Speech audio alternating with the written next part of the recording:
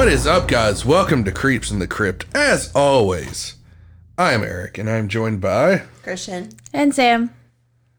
And tonight we have a fucking, just an awesome subject. Excited. It's going to be a 2-part series.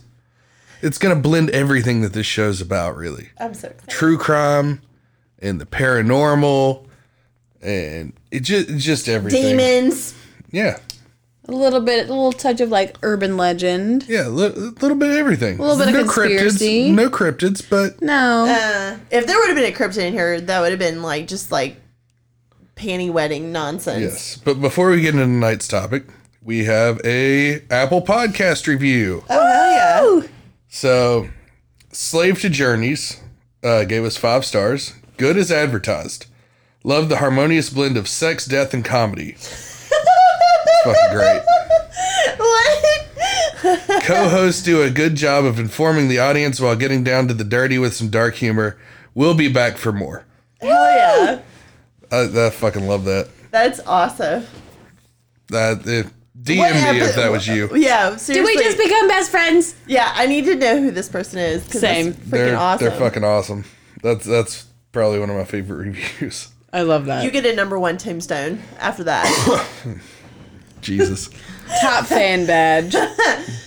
But tonight, we are going to be covering the infamous Amityville Horror House. Oh, you got to give a better intro than that, Eric.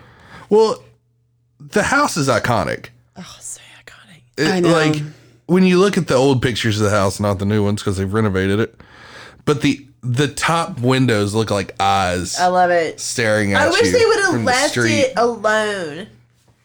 I know why they changed it though, because they wanted to renovate it, make it more modern. They didn't just change the look. They changed the fucking address. So it's not 112 Ocean Avenue. It's 108 now. So they just why? Well, all right. So Was it famous just- murder houses, they often change the addresses of, to stop people like us from showing up unannounced. Well, my stepdad grew up on Long Island. So he was pretty close. Well, Oyster Bay. I don't really know how close Oyster Bay is to Amityville. I don't know anything about that area, and I'm not going to pretend to do. No, but he knows where it is. So if you ever want to go to Long Island. But yeah. 112 Ocean Avenue in Amityville is the most iconic haunted house probably in all of history, I would say. I mean, what do you guys think? I don't know of any other haunted house on that level. No. Not where the address is. If you name out the address that people know. It's known for its haunting. Even if you just say Amityville, most people, you don't even have to say where it is. Yeah, they associate it with the house. Yeah. And it is, but even before the film, because the film came out 4 years after they were doing. Yeah, well, it was a book before it was a movie. Yes, I didn't know there was a book about there it. was a book, and then there was the movie, and then when the movie came out is really when the interviews really started pouring in. But we'll get into that because I'm sure that's all in the nitty-gritty. As most of you know, 24 minutes apart. there you go. Wow. Okay. But as most of you know, the Amityville house is not just a site of a famous haunting. It's a site of a family slaying, a mass murder. And that's what we'll be covering tonight, is the murder of the DeFeo family. And then next week we'll pick up with the haunting. All the spooky shit. Yes. And our intern has arrived. Lucy! Our executive producer is a little under the weather and not feeling great, so Lucy will be interning this episode. She just in stares at us. In all of her creepy fashion that she does. Shows up. And our assistant's asleep, so. Yeah. All right. Well, Sam, without further ado, let's get into this. All right. 112 Ocean Avenue in Amityville, Long Island, New York is one of the most famous addresses for those interested in horror, true crime, and the paranormal. So we got a trifecta going on. Definitely. Love this. The real-life horror story began on November 13th, 1974, when a 23-year-old man named Ronald DeFeo Jr. fatally shot his parents and his 4 younger siblings while they were asleep in their home in Amityville, New York. The family included Ronald DeFeo Sr. and Louise DeFeo and their 5 children, Ronald Jr., Don, Allison, Mark, and John Matthew. I love when boys have 2 names. I just love that shit. I don't know. I just like it. I don't understand the 2 lines. I don't know. Is that some like redneck shit or something? No, it's like a very old world thing. I like it. Ricky Bobby. You're gonna compare this to Ricky Bobby? Ricky Bobby. No. He's got 2 first names. For about 9 years, the family lived in a 3-story home at 112 Ocean Avenue, not far from South Oyster Bay, which is where my stepdad's from. The house had a swimming pool in the back and a statue of St. Joseph holding a baby Jesus on the front lawn. Have I been chosen? No. No. On the outside, the DeFeos appeared to live happy lives on Long Island during the early 1970s. One of their neighbors described them as, quote, a nice, normal family, but the DeFeos were a very different family behind closed doors. I have been chosen. Ronald DeFeo Sr. managed an auto dealership, a job that certainly couldn't support the family's lavish lifestyle.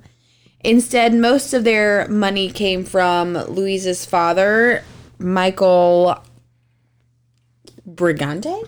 Is That sounds right. Sure, if I said it wrong, don't tell me. Who purchased the family's home for them, allowing them to move out of their small Brooklyn apartment. Brigante later gave his son-in-law about $50,000 to have the family portraits painted. So for all the wealth and luxury that Ronald, or Big Ronnie DeFeo Sr. showed off, he had in truth earned very little of it himself. Big Ronnie was also reportedly an abusive and violent man. Most often, he took his anger and frustration out on his eldest child, Ronald DeFeo Jr., who usually went by Butch. Any kid named Butch is gonna have issues. Well, Yeah. he had a couple nicknames, but the most prominent one was Butch. But yeah, basically Big Ronnie would just like beat the shit out of the family and then shower them with money to make it feel like it's okay. Money that wasn't technically even his. Well, it was family money. You know what I'm saying? Not his family money. Louise's family money. But that was his whole MO, is he would like beat the fuck out of the kids or Louise, and then bring them a ton of gifts and shit. Classic. As Butch grew up, he struggled to find any common ground with his father, which I can't imagine why. I wonder why. Right?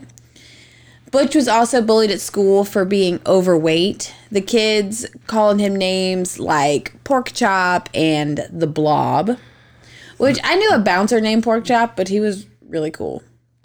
That's gotta fuck a kid up. Like being known as the Blob or Pork Chop. Yeah. Like not like even a bully thing. Like just everybody calls you Pork Chop. That's gotta like wear thin on your fucking psyche, you know? Yeah. I got made fun of for being a ginger in middle school. So. There you go. I sort of relate, I guess. I don't really know. I got made fun of. I mean, I feel like everybody did at some point in time in their childhood. I feel like if you haven't been bullied in the slightest, you're lying. Yeah. I feel like everybody's been bullied at some point in their lives. His father encouraged him to stand up to the bullies and fight back, which is never good advice. I don't know. I feel like it is, because if you don't stand up to the bullies. They're just going to treat you like you're their bitch. Well, yeah, but not fight back. Like, go get me a fucking drink, pork chop. I mean, yes, stand up for yourself, but don't fight back. You know, like that's never... Yeah, fucking fight back. If you're getting bullied, fight back. Just don't, gun down anybody. That's not cool. Well, no. Never cool. By his teenage years, he had lost most of that weight. As Butch got older, his temper became worse than his father's.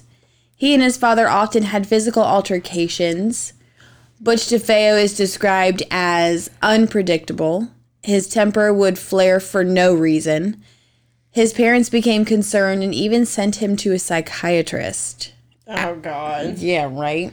Well, at one point, the psychiatrist even told them, if you don't get him some actual professional help, like send him away, he's going to kill you. Wow, what foreshadowing. Imagine that. I mean, they tried to tell the family, like, get him some professional help. Like real. Commit him and fucking maybe he'll have a chance at, like, figuring it out. But they didn't. And we all know how that ends up. Shocker. Parents not helping their obviously mentally ill child and them end up being murdered by them. Well, where have we heard that narrative before? I'm sure it's also the stigma of like, oh, they had to send him off the family had to send him off upstate. I would rather be talked about for getting my child help than be in the news story for being murdered by said child. It's also the 70s. That's fair, but... So different line of thinking. I guess. I mean, it's still looked down upon even today in 2023. It is. But I'd rather be alive than be murdered by my child. Yeah, who's real fucked up. Yeah. Because of your shitty parenting. I'm just trying to not raise a psycho or a serial killer. I'm just kind of letting it happen. Oh, and that's why I sleep with the door locked. He's too sweet. I don't think so. You said I was talking about him. Well, she sleeps in the bed with you, so. Mm-hmm. He knew what he got himself into. Yeah. Could be the cats. You never know. They sleep in the bed with you, too. Sometimes. Anyway. After psychiatry failed, they resorted to giving Butch whatever he wanted, including a speedboat. Just throw money at the problem. Well, the house had, like, a boat house. Well, yeah, but that doesn't mean you give your child who has problems a fucking speedboat. That's not how you fix the issue. Like I said, beat the shit out of him and shower him with gifts and money.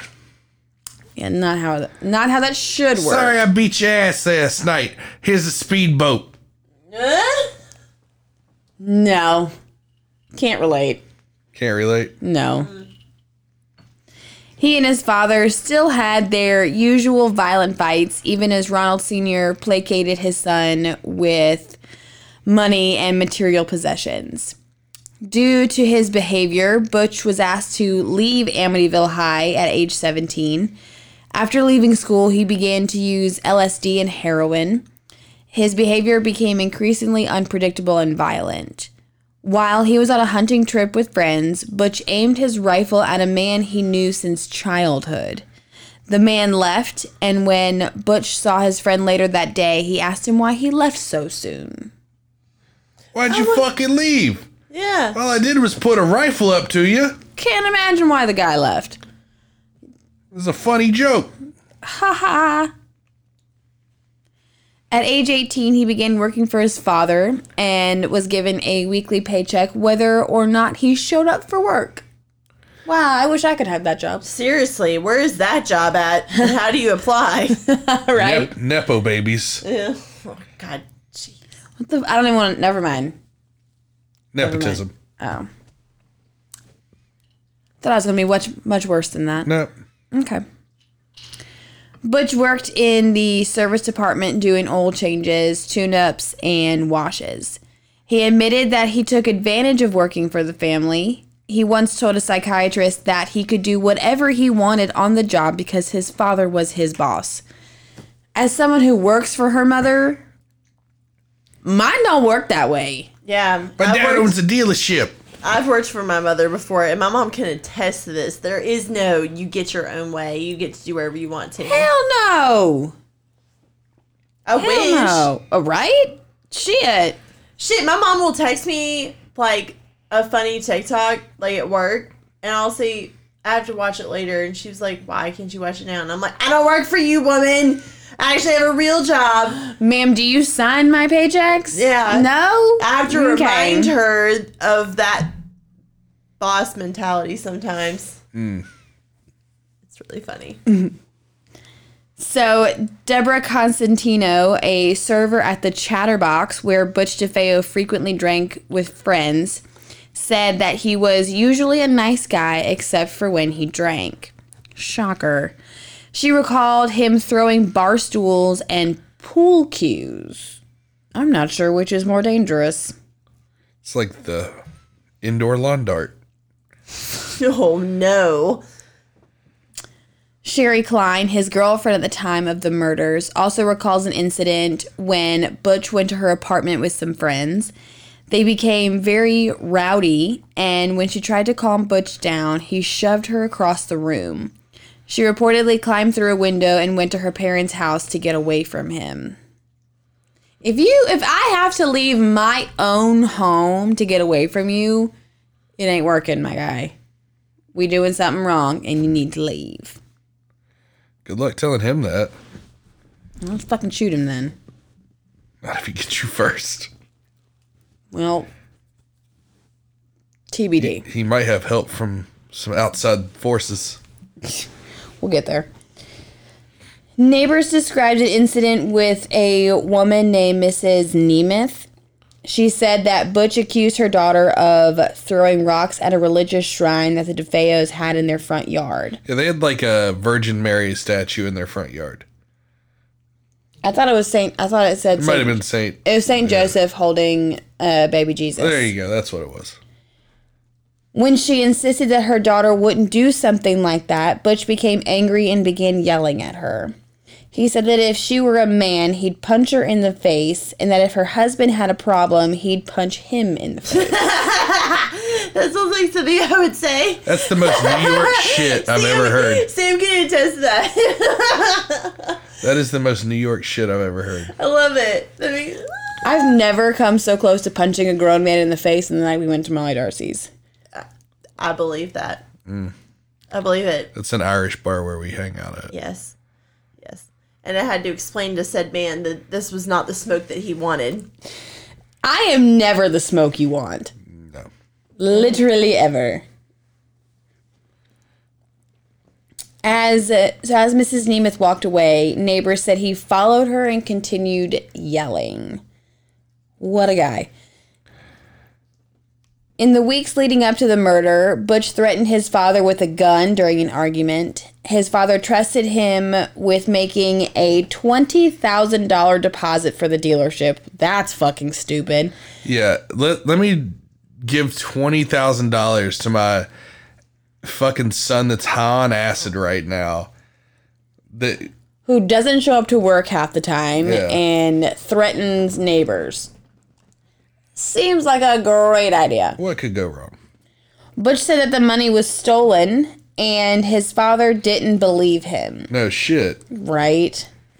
When police questioned Butch about the robbery, he was described as being uncooperative and even violent.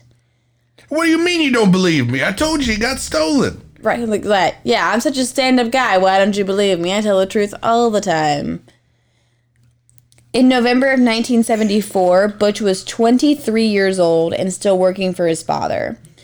He was on probation at the time. He pled guilty to having a stolen outboard motor. That's a boat thing, right? Yeah. I'm guessing. I believe so. Okay. Don't quote me on that. Me either. It just sounds something boaty. I don't know. I just ride them.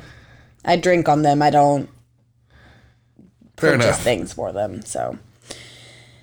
He admitted he kept the job at the dealership because he could come and go as he pleased. Plus, he needed pay stubs to show his probation officer.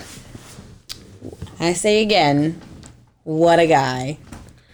He's really batting 1,000 in life. Right? Butch's ongoing conflict with his father came to a violent head when he fatally shot Ronald DeFeo Sr. with a .35 caliber Marlin rifle as he slept during the early hours of November 13th, 1974. But of course, he didn't just kill his father. He also turned the gun on his mother, Louise DeFeo. Then 23-year-old Butch went into the bedrooms where his siblings were sleeping and murdered 18-year-old Dawn, 13-year-old Allison, 12-year-old Mark, and 9-year-old John Matthew with the same weapon. After killing his family, Butch took a shower, got dressed, and collected incriminating evidence. I mean, I guess he's thorough. As much of it as he could. But what's crazy is that the gun never woke up anybody. Nobody heard the gunshots. That's a loud fucking rifle. Yeah. That's like an ear ringer, dude. Yeah. So he shot his father twice in the back. He supposedly shot his mother twice in the back. And then worked his way throughout the house, one by one, shooting the rest of the family. There is no fucking way nobody heard that, including the neighbors. Oh, yeah. I think the neighbors only said that, like, one neighbor down the street said that they only heard the family dog barking. That's the only thing that they heard. Well, whenever Hurricane Matthew rolled through, we were up at a friend's lake house. Mm-hmm. And the house next door. So we were at, like, if you're looking at the house, the bedroom I slept in was all the way to the right. Yeah. At, like, the very end of the house. So there was, like, the side yard and then the next house. Well, a fucking tree fell through the damn house next door. I heard nothing. A tree literally fell through a house and I heard nothing. We're talking, I don't know. Gunshots are pretty fucking... But gunshots are pretty fucking distinct, too. Well, yeah. Especially at 3 in the fucking morning. Yeah, I couldn't tell you when the tree fell, but I didn't hear shit. I mean, it was like a big one. I don't know. I'm just saying, something ain't right. I agree. There's no way that many people are that hard sleepers. Especially in the house. Yeah. Especially outside the house. If he's already had an altercation with one of his neighbors, you think she'd be on, like, high alert. Especially, for like, real. 3 in the morning. Yeah. Mm-hmm.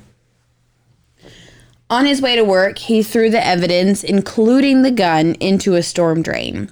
Then he just went about his day. Let's read John list of him.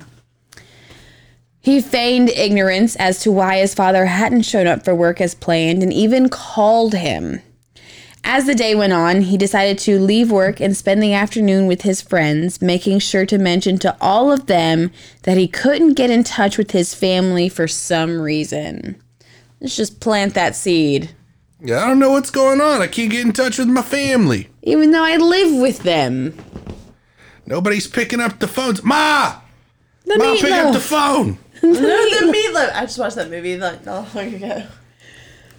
Then he prepared for the, quote, discovery of his family's bodies.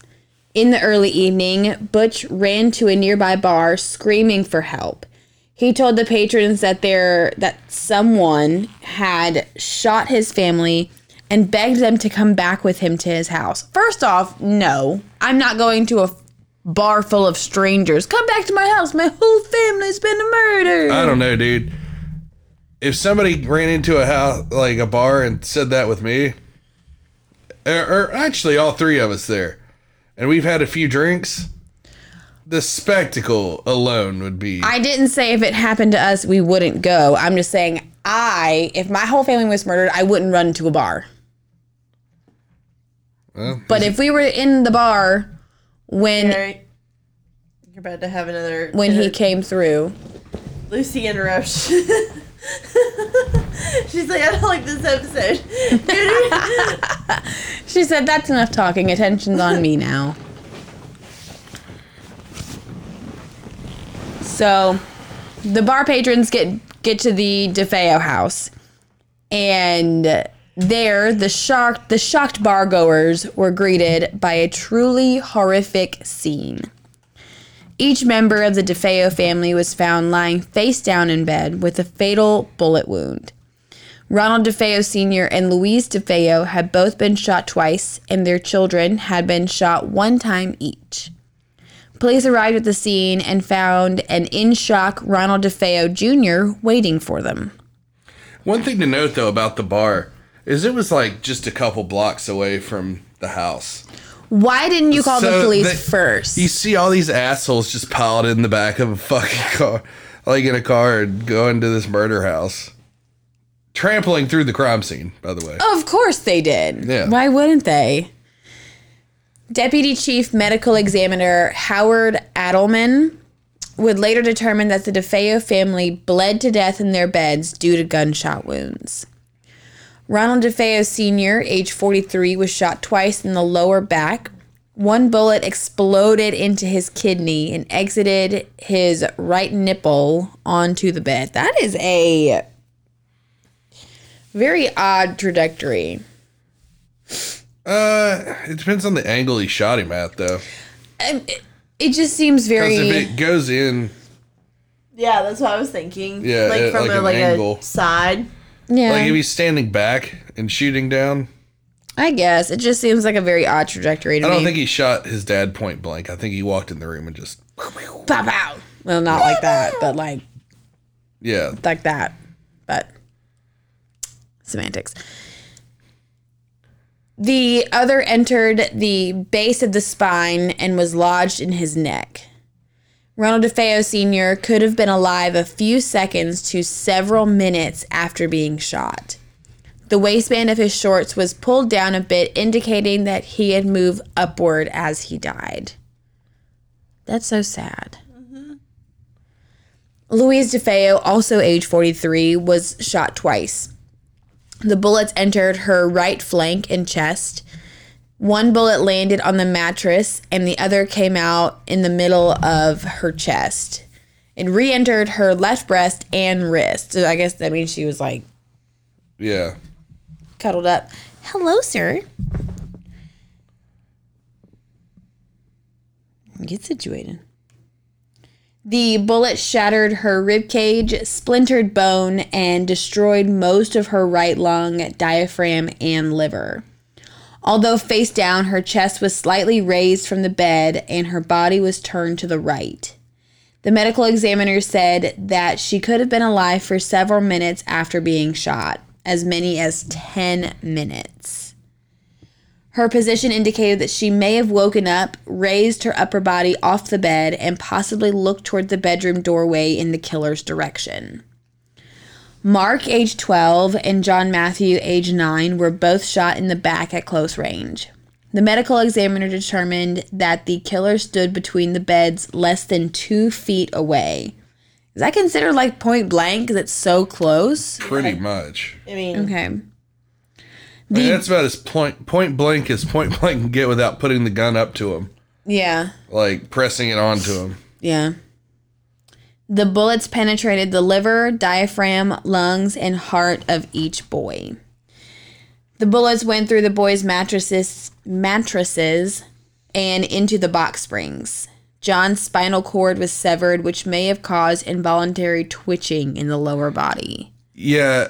I mean, like, after he died? Like, as he was dying, yeah. Butch DeFeo even says in an interview, like, one thing that he remembers is watching his brother's leg twitch as he died. Oh, my God. No, thank you. Allison, age 13, was shot once in the face from less than 2 feet away. She may have turned around and saw the muzzle of the gun. That's fucking horrific.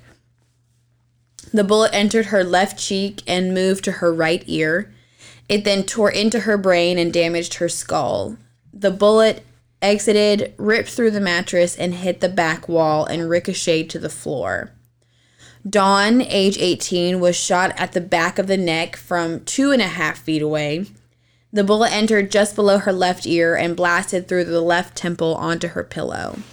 The left side of her face collapsed, brain particles mixed with blood saturating the pillow.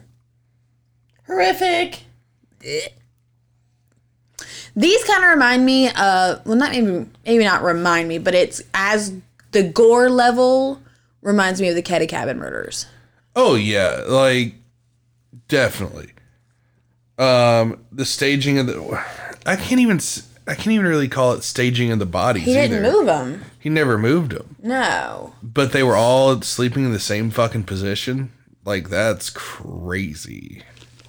Well, me and Adeline sleep in the same kind of positions most of the time. Yeah, but what I'm saying is, like, it's almost as if somebody was holding the bodies down. Like, there were, well, we'll get more into that. Okay. Butch told police he stayed home from work the day before with an upset stomach. He said that he watched a late-night movie, which was Castle Keep, starring Burt Lancaster. Fucking great movie. I've never seen it. I highly recommend it. And he fell asleep around 2 a.m. in the TV room.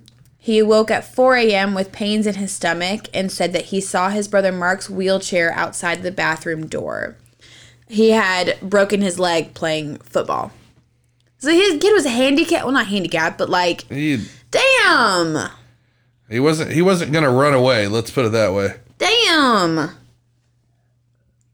He said that he saw the bathroom light on from under the door and heard the toilet flush. He said that he was well rested from the day before, so he decided to go to work.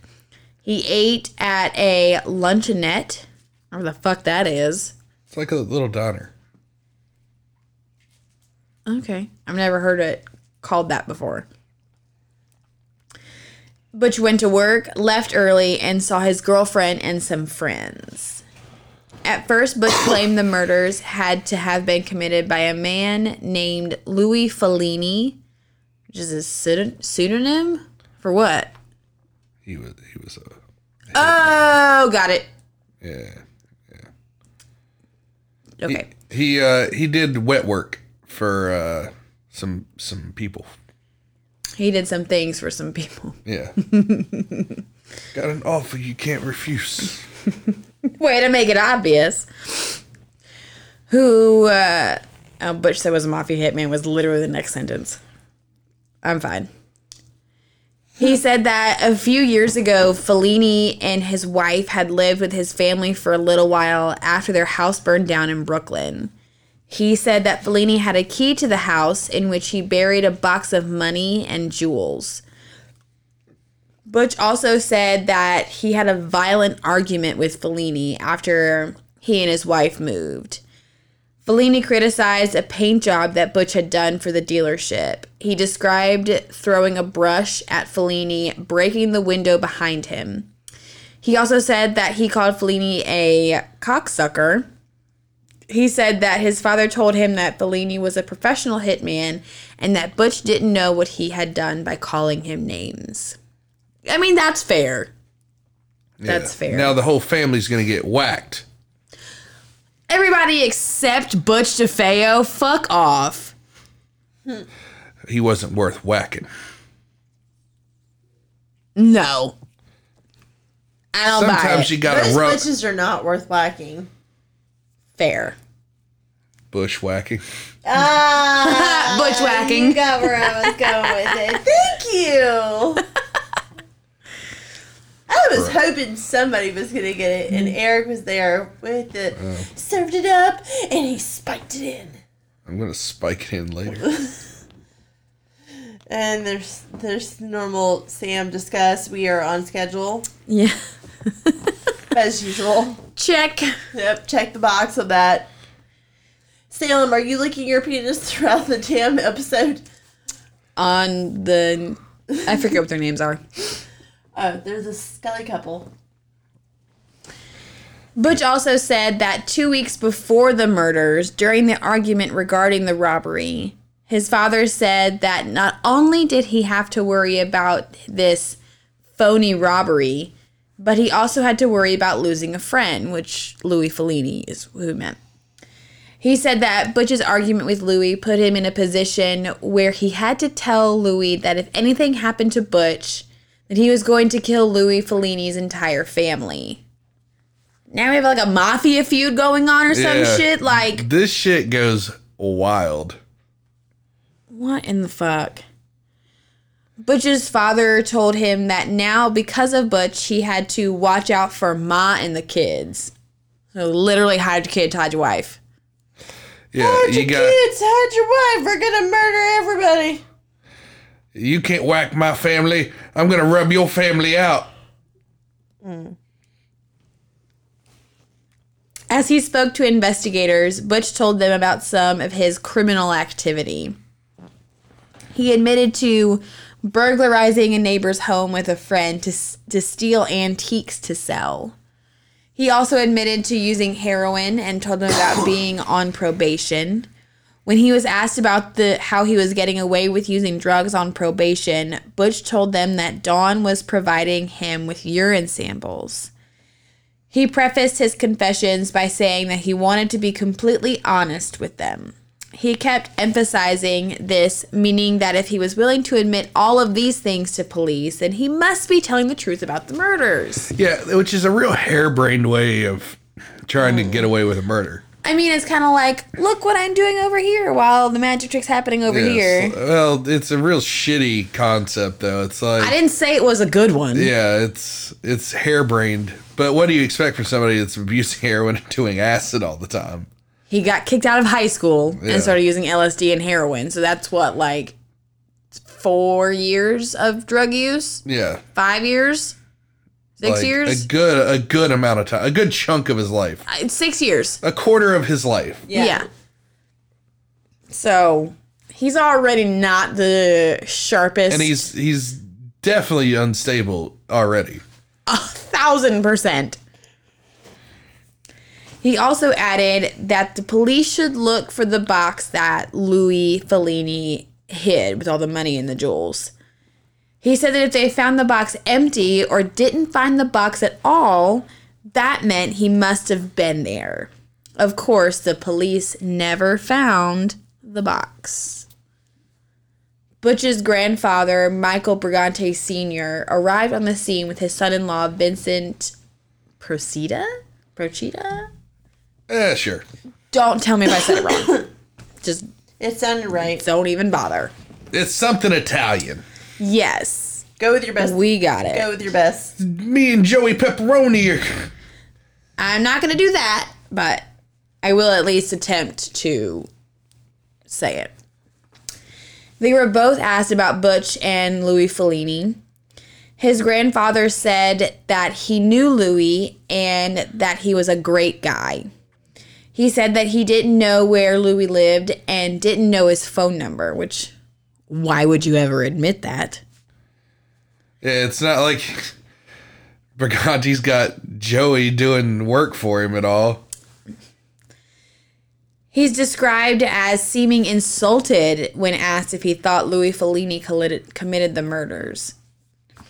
When he asked about his grandson, Michael Brigante said that he was a wonderful grandson and that he was very proud of him. Of what? Dude, there was like extended family members that heard about this and they're like, oh, Butch did it.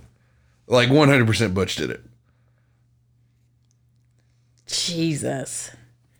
Again, he's described as insulted when asked if Butch could have committed the murders. Because it's all about optics, dude. It's all about optics.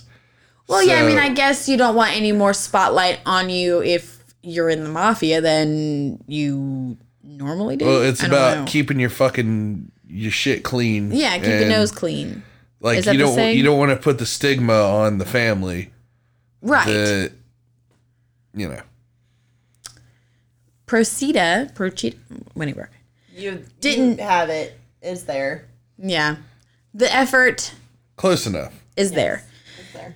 Didn't know who Louis Fellini was, but said that he knew that Butch was involved with drugs. He didn't think Butch was capable of committing the murders, though. Lies. Anyway, as police continued searching the DeFeo home, they found the .35 caliber Marlin rifle. It wasn't among... Well, they found a box of the ammo. They retrieved the rifle later on. Oh, okay. This just says the rifle. It didn't say the... That was my bad.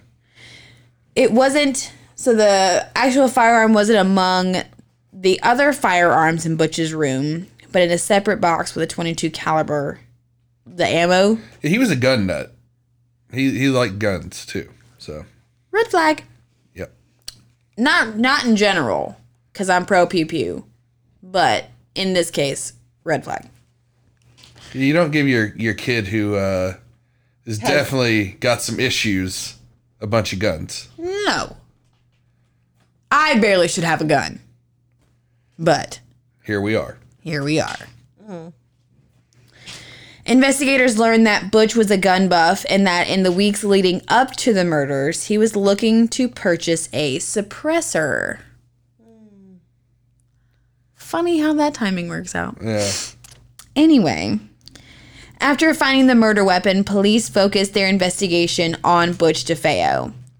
When police questioned him again, Butch continued to insist that they needed to find Louis Fellini.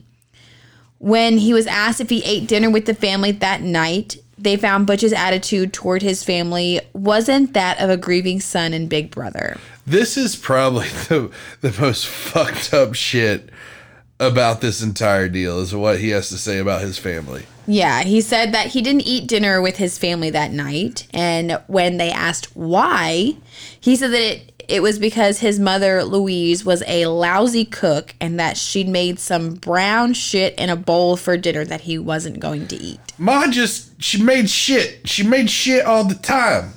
Oh my God. Kids are the biggest critics on cooking with Jesus. I feel like, if they allegedly were mafia adjacent or affiliated, wouldn't they be good cooks? Or like have someone cook for them? I feel like that. No. I mean, maybe not that. I know they're not like a. We're not talking about like Goodfellas prison sauce recipe where it's like prison sauce. Yeah, that sounds suspicious. I don't like the sound of that.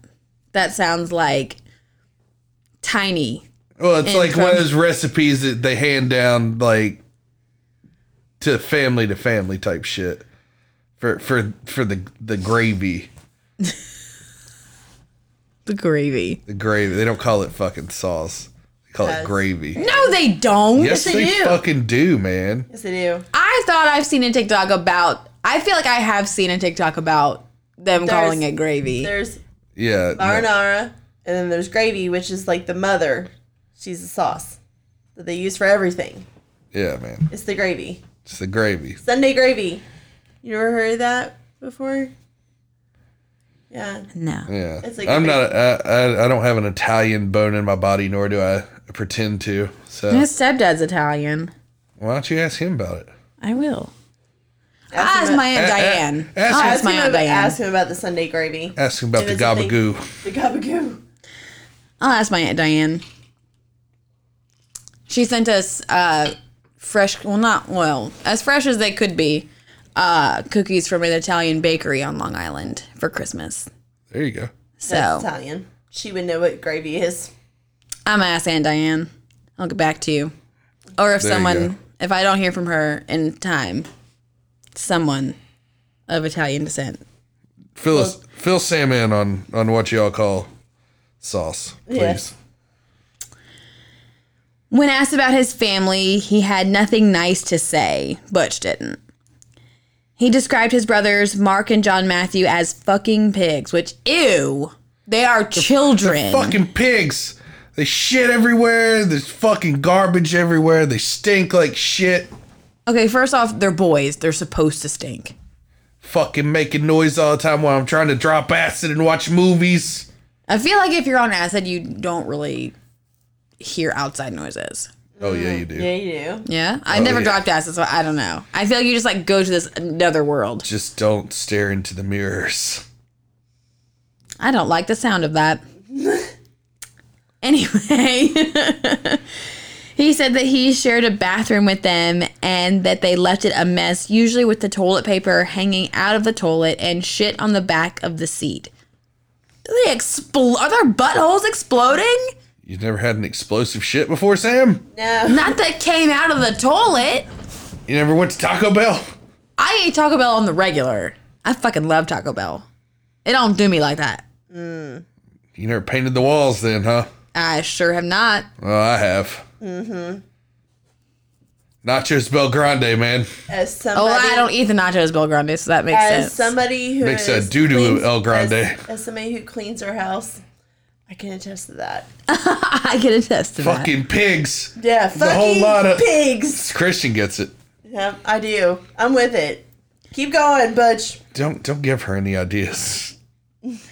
You picked this topic. You're I giving did. her the ideas. I did. When asked about Dawn, he describes her as a fat fuck who played her music too loud. She's a fat fuck who can't turn down the goddamn radio. He is really selling that he did not Yeah. do the murders. He's really selling it. He really tried to be like, I love my family, and then like a day later, fuck those pieces of shit. He said that when he yelled at her to turn it down, his father would intervene and hit him. He had nothing to say about Allison either. When asked about his grandfather, Michael Brigante Sr., Butch called him a, quote, cheap bastard and said that he took advantage of him and stole from him any chance he got by coming in late to work or leaving early. Love that. What a guy. What a guy. Interestingly, his family had just been killed. You would think someone who wouldn't be focusing on all the negative on that point. His police told him that they found the murder weapon and the ammo. They said that his family was determined to have been killed between 3 and 4 a.m., so they could not have been killed while Butch was at work. Butch then told one of many stories of what happened that night. He said that Louis Fellini had an accomplice murder his family and forced him to watch. Yeah, one thing about Butch that I have to say, preface before we go any further, his story changes at least 50 fucking times. And even when he's in jail, like up until the day he died, his story just kept changing, like constantly. Like there's some prison interviews that I'll post on the Instagram because I didn't pull the clips before this episode, but it is just fucking insane. Investigators then asked if he was forced to take part in the murders. They asked if the two men forced him to get his hands dirty, so to speak, and kill one of his family members. Butch put his head in his hands and told the investigators to give him a minute. He then said that Louis Fellini and the accomplice weren't there that night and it didn't happen that way. Jesus. By the next day, Ronald DeFeo Jr. had confessed to the crime. He told the police, quote, once I started, I just couldn't stop. It's murdering your so family fast. is not fucking like Pringles, man. Once you pop, you can't stop. Once you pop, you can't stop. I was with you on it. I like my murder sour cream and onion flavored, personally. Really? That's the one you like? That's the one I like. Pizza flavor. Yep. Yeah. Pizza flavor murder. Y'all are sad. Pizza Pringles suck. You suck. No. The best Pringles are honey mustard flavored. I do like honey mustard ones. Those are good. Don't they have a spicy honey mustard one too? I haven't had it if they do. I feel like there is a spicy honey mustard Pringle. Yeah, well, not in the Pringle world. Another chip brand. Really? Yeah, Voodoo has a spice. Fucking love Voodoo chips. Oh, yeah, they are great. DeFeo's criminal trial began in October of 1975. It captured attention for two reasons: the sheer brutality of his crime and the unusual details surrounding the defense. Butch's court-appointed lawyer, William Weber, There's one B, so Weaver. He will What the fuck ever. He will be important in the next episode. Wiener. William not Wiener. Wiener. His name is Will Wiener. Jesus. Where there is a will, there is a wiener. Sorry, I'm gonna go. You're on not with this. exactly wrong there. Yeah. Jack Daniels has something else to say about that, because there is a will, but there is no wiener. Why you gotta out me like that, man? Eric's just like, what? I just got what that meant. Why you gonna fucking out me like that, bro? It's not cool, man. I'm about to go get a damn 35 caliber and shoot some people in the back tonight. You can come to my house. He doesn't know where I live. Can I lock you out of the bedroom like the cats? Maybe. I'll sleep on the couch with the cats. That's fine. The kitties. So William Weaver built a case claiming that Butch was an insane man who killed his family, quote, in self-defense because of the demonic voices in his head. Is the self-defense in air quotes? Because I feel like it needs to be. I feel like this whole defense is in air quotes.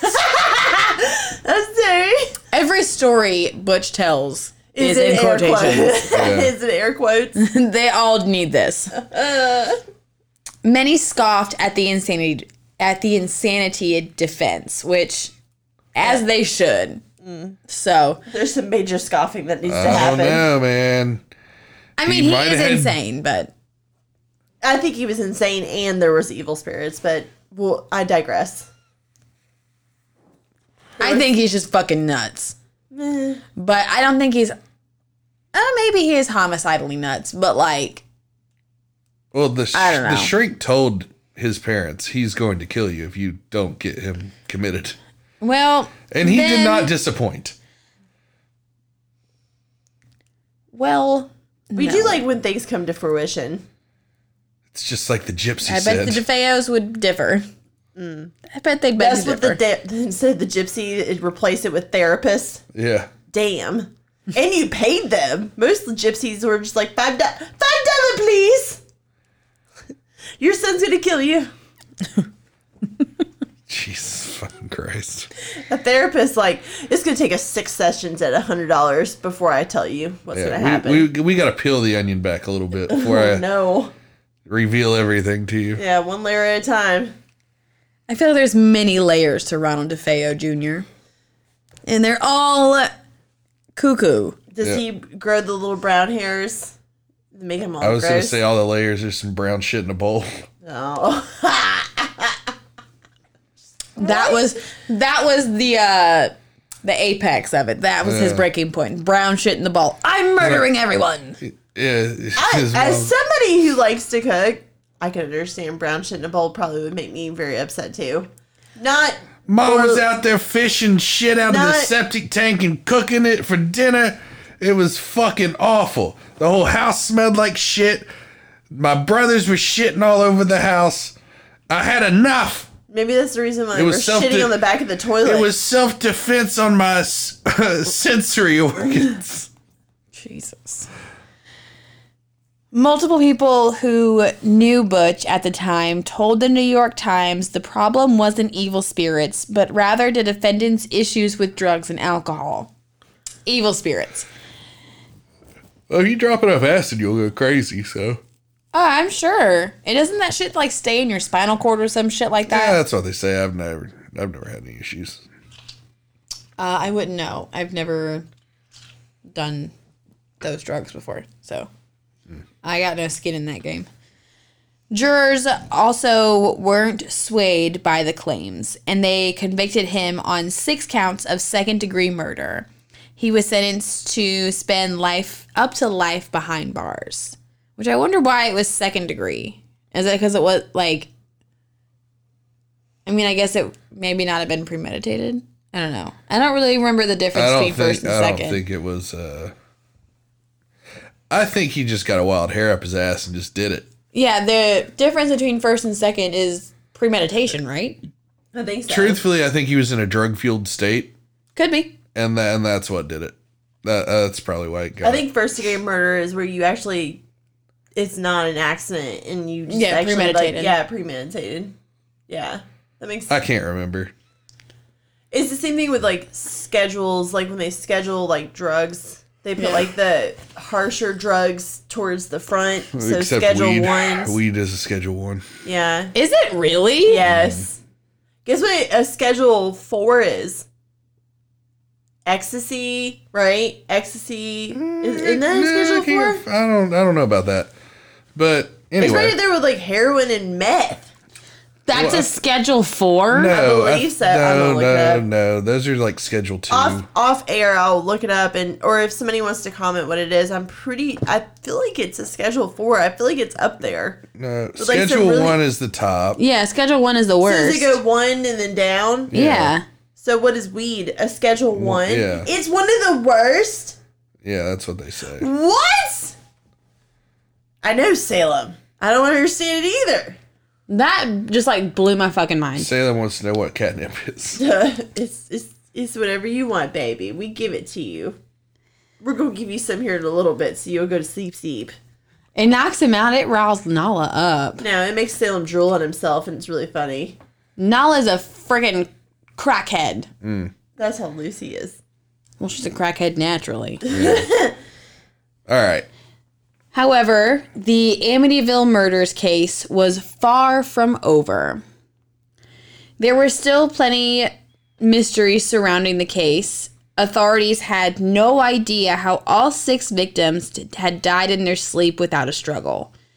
Another thing that puzzled them was that none of the neighbors had heard gunshots, despite the fact that DeFeo did not use a suppressor. DeFeo claimed to have drugged his family's dinner. Experts noted that a long time had passed between the meal and the family's deaths. Perhaps most chillingly, the killer's motive remained uncertain. And there were no drugs in their system. No. So I think he's full of shit with how he drugged them. Yeah. He's fucking spinning a yarn. Well, he's, what is it?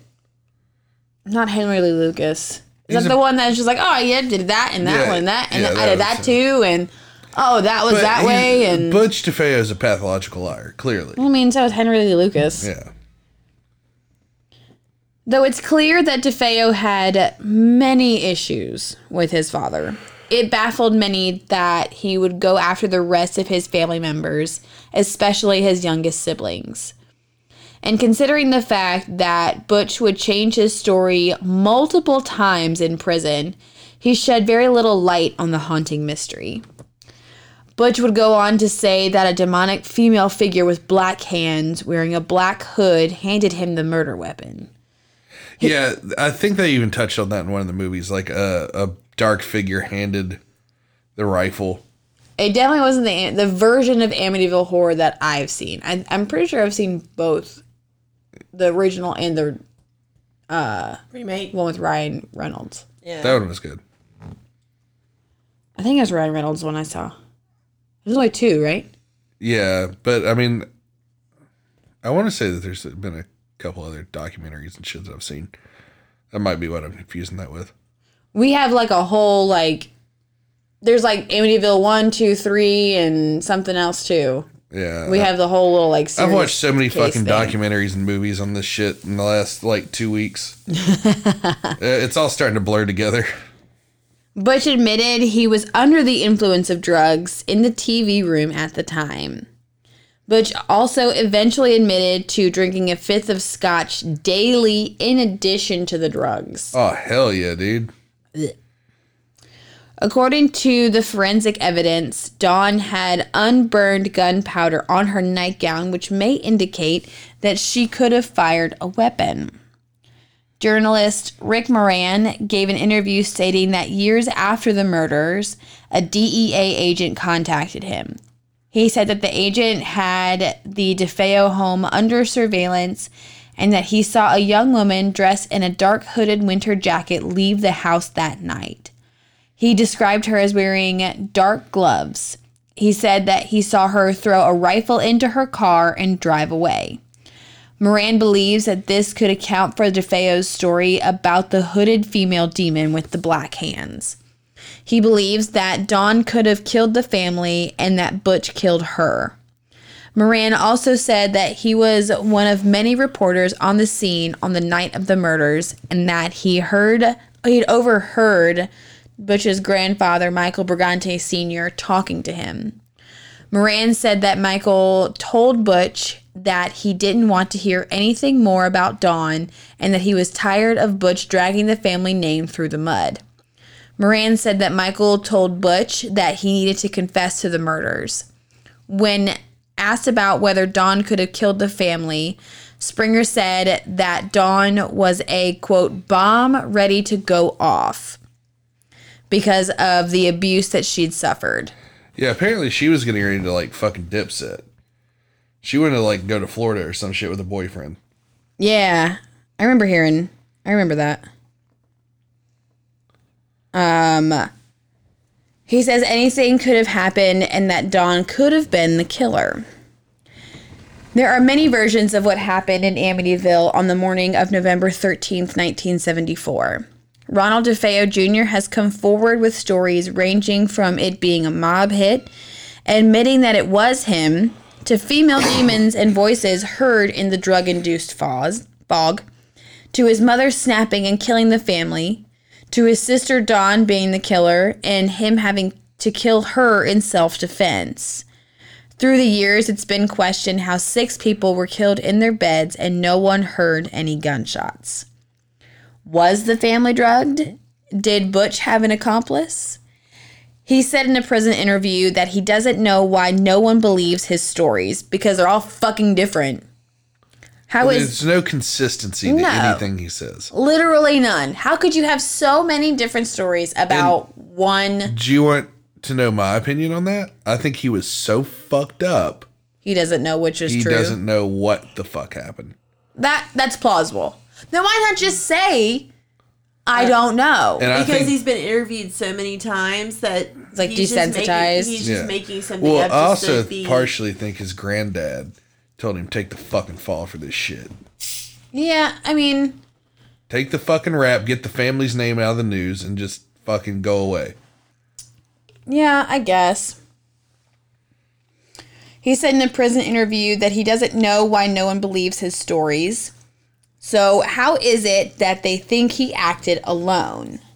Forensic evidence indicates that the family was asleep. Their time of death determined to be between 3 and 4 a.m., but no drugs were present in their systems, and there was no sign of a struggle. The medical examiner determined that they were all shot at close range and that Louise DeFeo did wake up and turn around just before she was shot.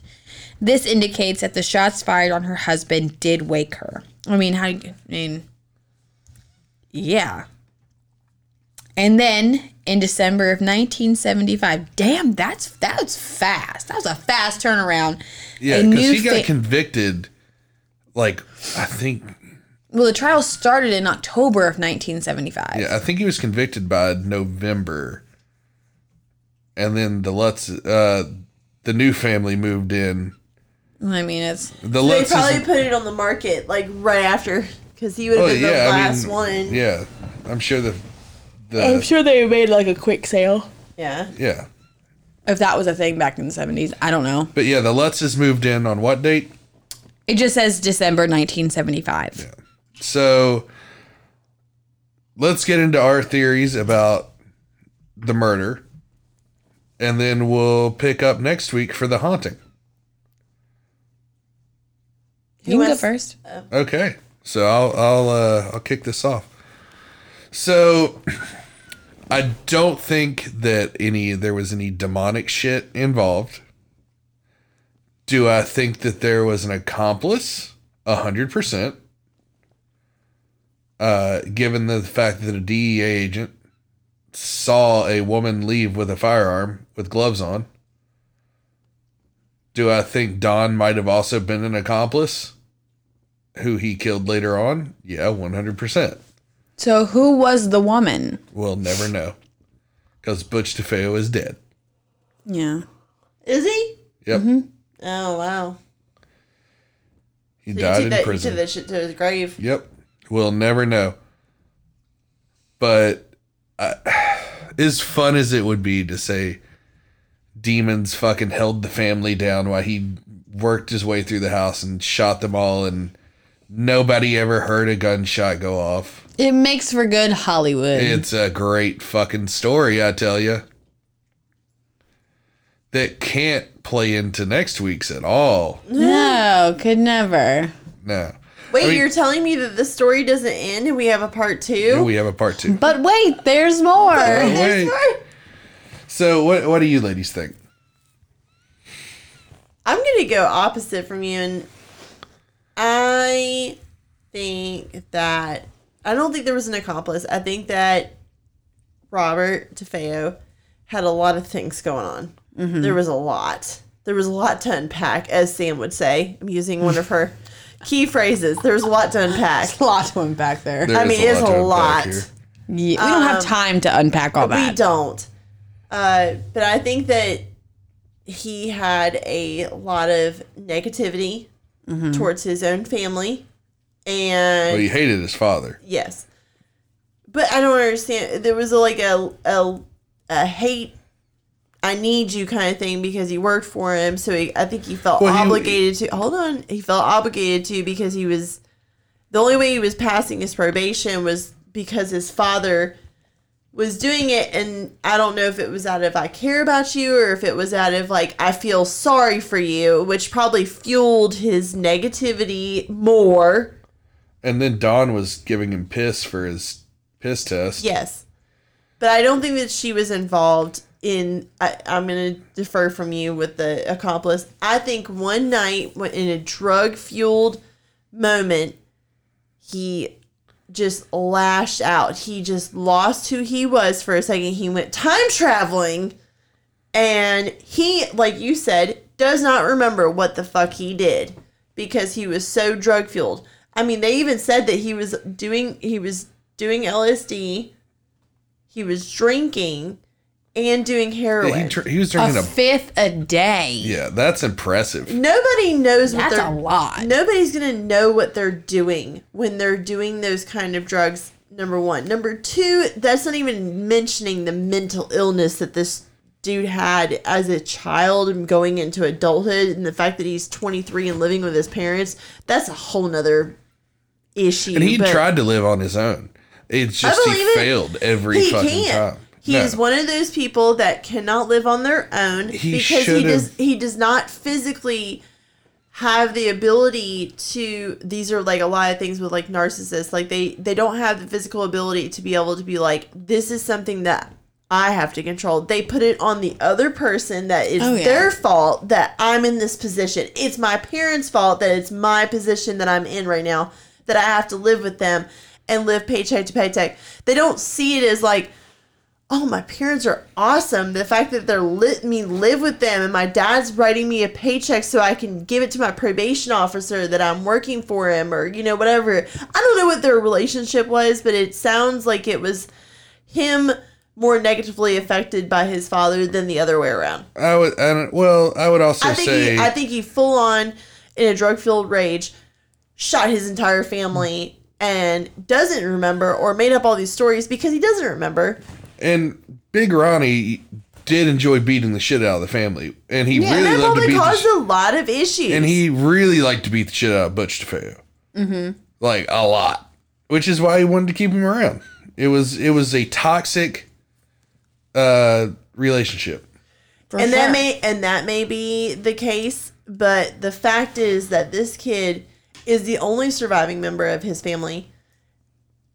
And he has the motive. He had the means. He had the means. And he had the opportunity. And guess what? When those three are combined, Captain Planet is Captain Murder. Captain Murder is summoned. And I feel like if you have those three, those are things that are going to happen. It doesn't matter if he's a terrible person, a good person, or whatever, but if you put all those together... So you think he acted on his own? Yeah. If you sprinkle in some drugs and some childhood trauma together with the drugs and disdain for your family. I mean, obviously in the interview when he talks about his family, he doesn't like them. Everybody has things they don't like about their family. He but didn't like a I single would thing. never, if my family was murdered, I would never be like, oh, my brother's shit all over the fucking toilet or say things like that. I would be beside myself if my entire family was murdered. You wouldn't even be able to talk to me. I wouldn't be able to be consoled. No. You would have to interview me in stages. So what do you think, Sam? Accomplice, or did he act on his own? I fall somewhere in between the two of you. Okay. Do I think the DEA agent saw someone leaving the house with the rifle? Yes, because that's what he said. Yeah. Do I think Butch acted alone in the house? Yes. Do I think it was drug-induced? Abso-fucking-lutely.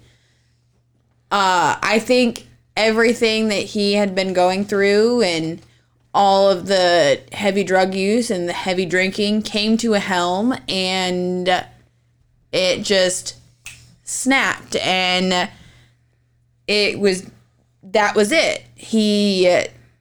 I agree, well, maybe not agree, but like I believe Butch when he said, once I started, I couldn't stop. Yeah. I believe that.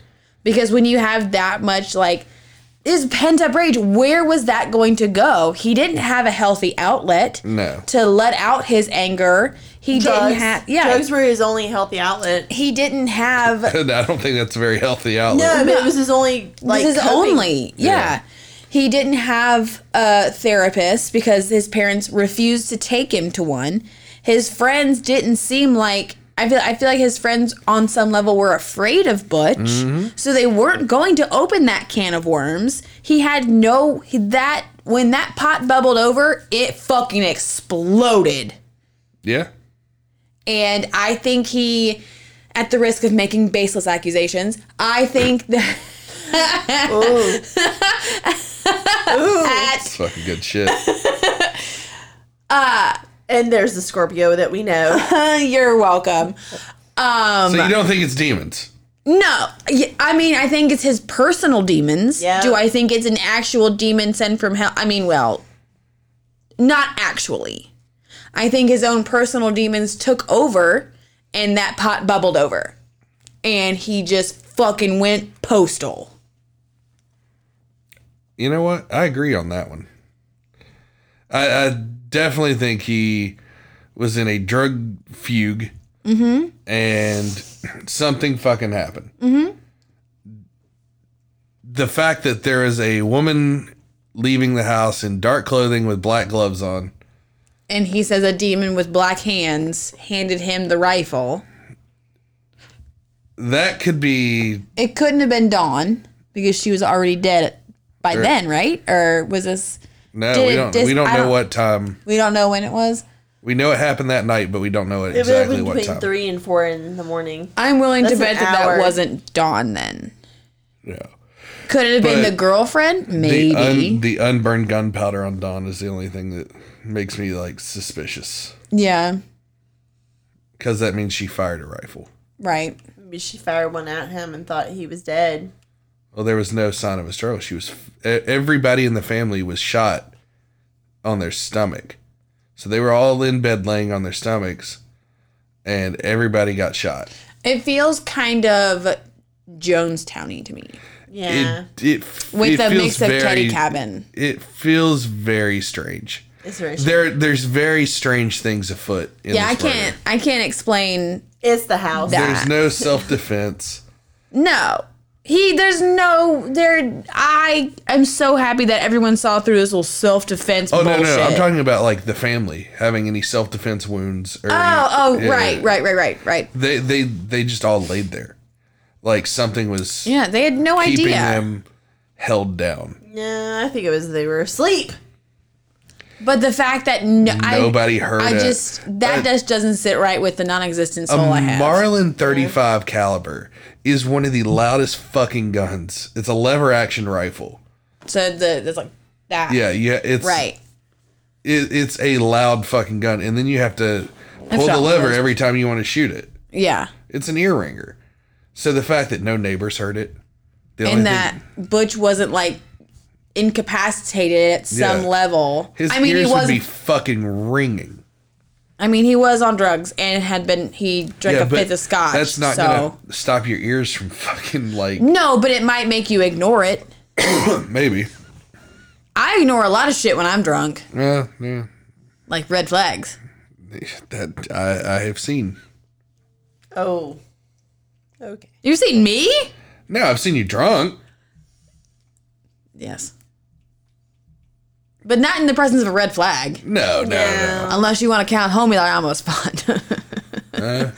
He was the red flag. You saw that red flag. That was more than a red flag. That was in that case, I was the red flag and he wasn't that here. was the he wasn't seeing me. Pirate flag, and then he immediately put that one down and put up the white flag. He wasn't giving up. You were like, no. Because I was trying to save him from himself, and which I wouldn't normally do. She was trying to save him from me. Yes. My normal MO is like, let's do it. But I was trying to be the good person. And you should, and everybody should always try to be the good person. Don't be a Robert DeFeo. Yeah, don't be a... don't be a Butch. Don't be a Ronnie DeFeo, No, don't be him. No, but guys, thank you for joining us for part 1 of the Amityville Horror. Next week we'll pick up with the Lutzes moving in. Mm-hmm. Oh, the next family. Yes. Oh, I hope they have much better time in this house. I guarantee you it'll be a scream. I heard they got it on a steal, so I can't imagine why. No. But, Christian, if you would like to drop the socials for us. We love you guys so much, and we are excited to be in another year of Creeps in the Crypts. I know, it's the start of a whole new year. I know. I'm excited. We did begin it with another cold case, but now we're back into... We're taking a little break from true crime after this episode. We're back into our normally scheduled paranormal. Yeah, we're doing a kind of a deviation. This case kind of blends the true crime in with the paranormal. It's a good transition episode. So, and then we got a whole bunch of other fun paranormal stuff. And we also have a Creepy's birthday that's coming up. Oh yeah, Christian's birthday is coming up. Yes. Our favorite Creepy. Yes. Yes. And make sure you guys are following the Facebook, the Instagram, the TikTok. Make sure you guys... We love your reviews. Yeah. Those are so nice to hear. We actually really reviews. enjoy those. So please make sure you guys are doing that. If you guys follow us on Apple Podcasts, it does give you a way to review us. Spotify does as well. So make sure you guys give us 5 stars and let us know what you think about the show. Number 2, also make sure you guys if you have any suggestions, please let us know. We do have this year for the most part planned out, but we're always down to hear It's pretty anything. much locked down except for November and December. Well, then there you go. But we love you guys, and we'll see you in part 2. Bye. Stay creepy, everyone.